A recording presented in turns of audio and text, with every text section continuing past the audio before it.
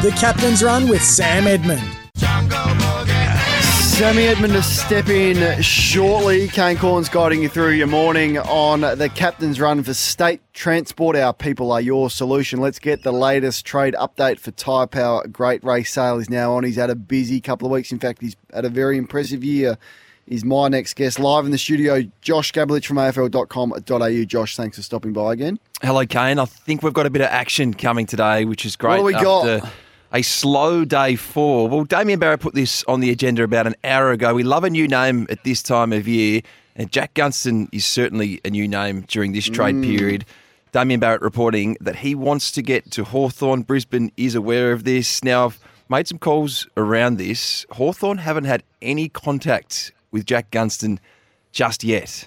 They haven't prepared for this. This has come out of the blue. It was bubbling away across the past 48 hours. They've been aware this week that he has some interest in coming back. No contact yet. He's overseas, actually, with a number of former Hawthorn teammates in America.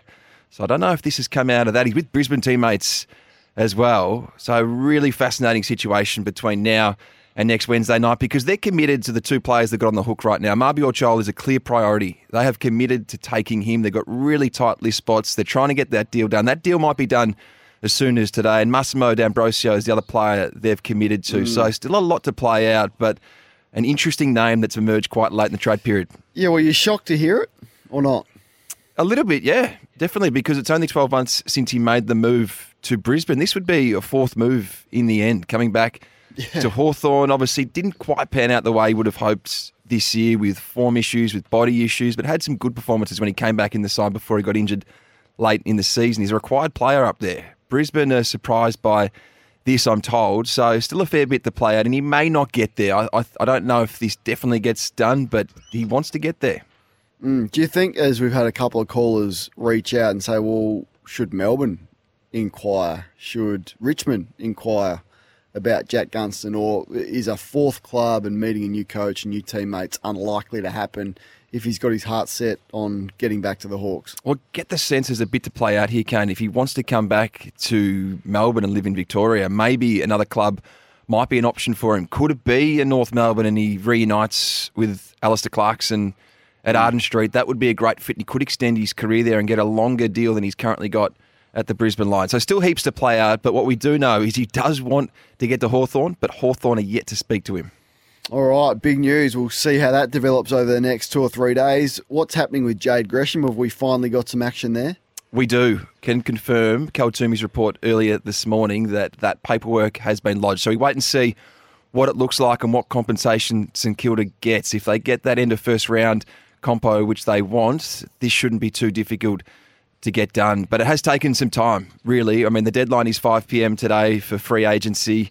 He's the one we've been waiting for because he's holding up a number of different deals that the Saints are involved in, of course. So we wait and see. This has been a long saga, Jade Gresham. We've been talking about Jade Gresham for the best part of 6 months, with Carlton interested in him, Hawthorn interested in him, Fremantle at different times, Richmond with some fleeting interest. Essendon's been his best bet, and they don't want to trade for him. They haven't wanted to trade for him. They've wanted to retain their draft capital heading into November. They've got their targets at this time of year, and they've gone and got 2 of them in Ben Mackay and Todd Goldstein as well. Xavier Dersma is the other one that they're aiming for, but if they can get Jade Gresham sorted today, they're away, and they can really focus on Xavier Dersma between now and next Wednesday night.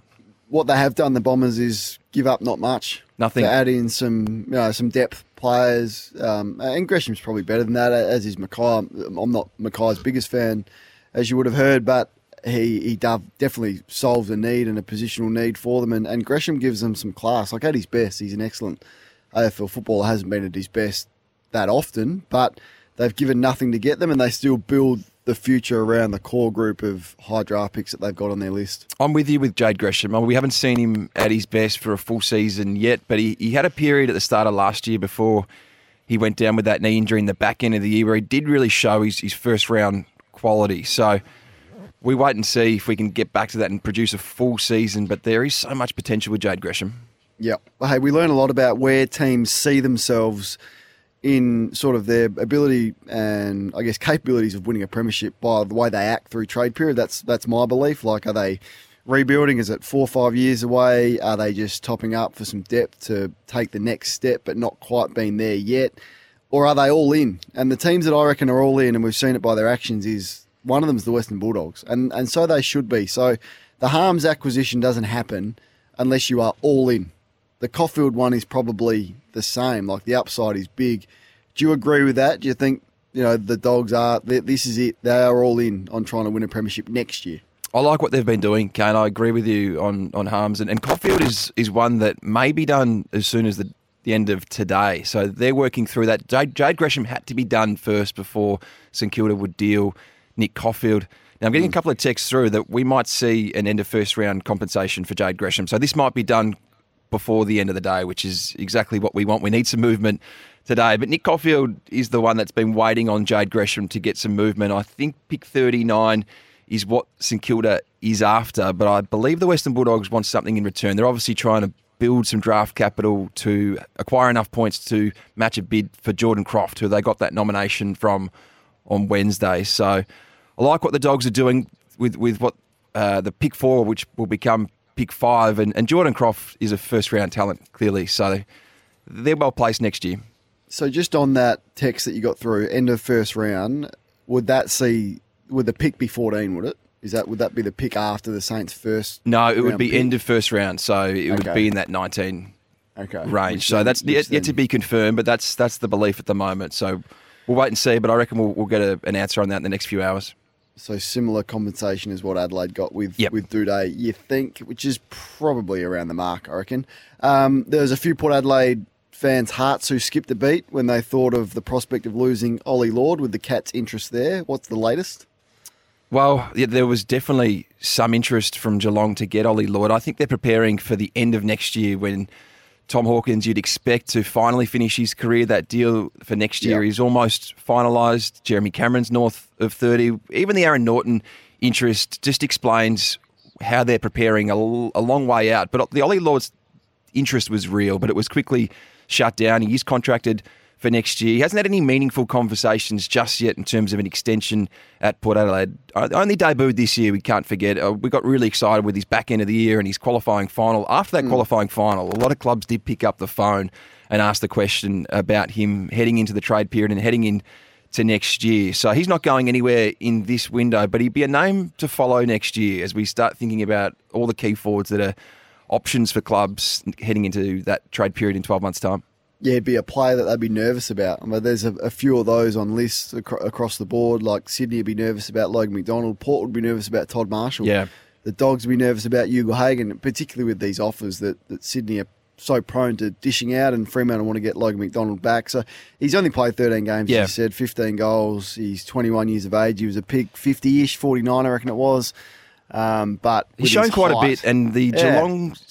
there's always a fascination on your connection to a club. He's the grandson of the 1962 Brownlow medalist Alistair Lord, who's a Geelong great. His dad spent some time at the club. He grew up a Geelong supporter, went to Geelong Grammar. All that doesn't mean you get there, but there just is some interest. Yes. It definitely helps. He's really good below his knees. That's what impressed me about him. He's really clean below his knees, Ollie Lord, for his size. So definitely a player to watch in the coming years, I reckon. What else is happening? Jordan Sweet, can he end up staying at the Dogs, can he?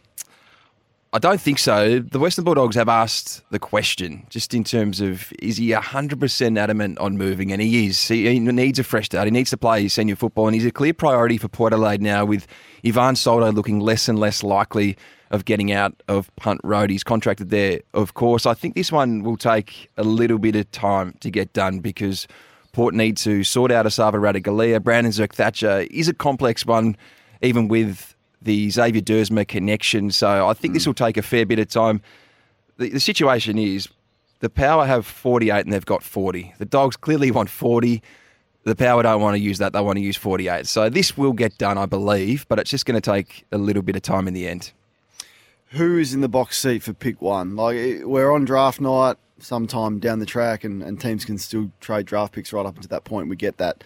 Who do you think is favourite to have pick one? Is it still the Eagles? They would be the favourites, but is there anyone coming that you think will mount a case? Well, North Melbourne and Hawthorn are clearly coming for that pick at the moment. There's still so much to play. It obviously would be focused on the trade deadline, but there's another 6 weeks between now and the AFL draft. So much to go on behind the scenes. If I'm West Coast, I'm holding it all the way until draft night, really, to try and drive the best deal. And you look at their hand at the moment. They've got pick 1, but they're not on the board again until 22. I think they need to try and accumulate as many top 10 or top 15 picks as possible to accelerate this rebuild. I understand that Harley Reid is a generational talent. Love listening to him this week. We've just seen a new side to him in terms of the maturity and all the pressure he's gone through. So if they do end up just with pick 1 and they pick him, they've got a superstar in the making potentially there in Harley Reid. But interested to see what Melbourne does with 6 and 11. I dare say that they're still chipping away at some different bits and pieces. I don't think Harry Petty's going anywhere in the end, but when you consider Adelaide has 10 and 14, imagine if they did entertain it and they ended up with 3 or 4 picks inside 15. I don't think it happens in the end, but North Melbourne and Hawthorn are the ones to keep an eye on in the pick 1 race.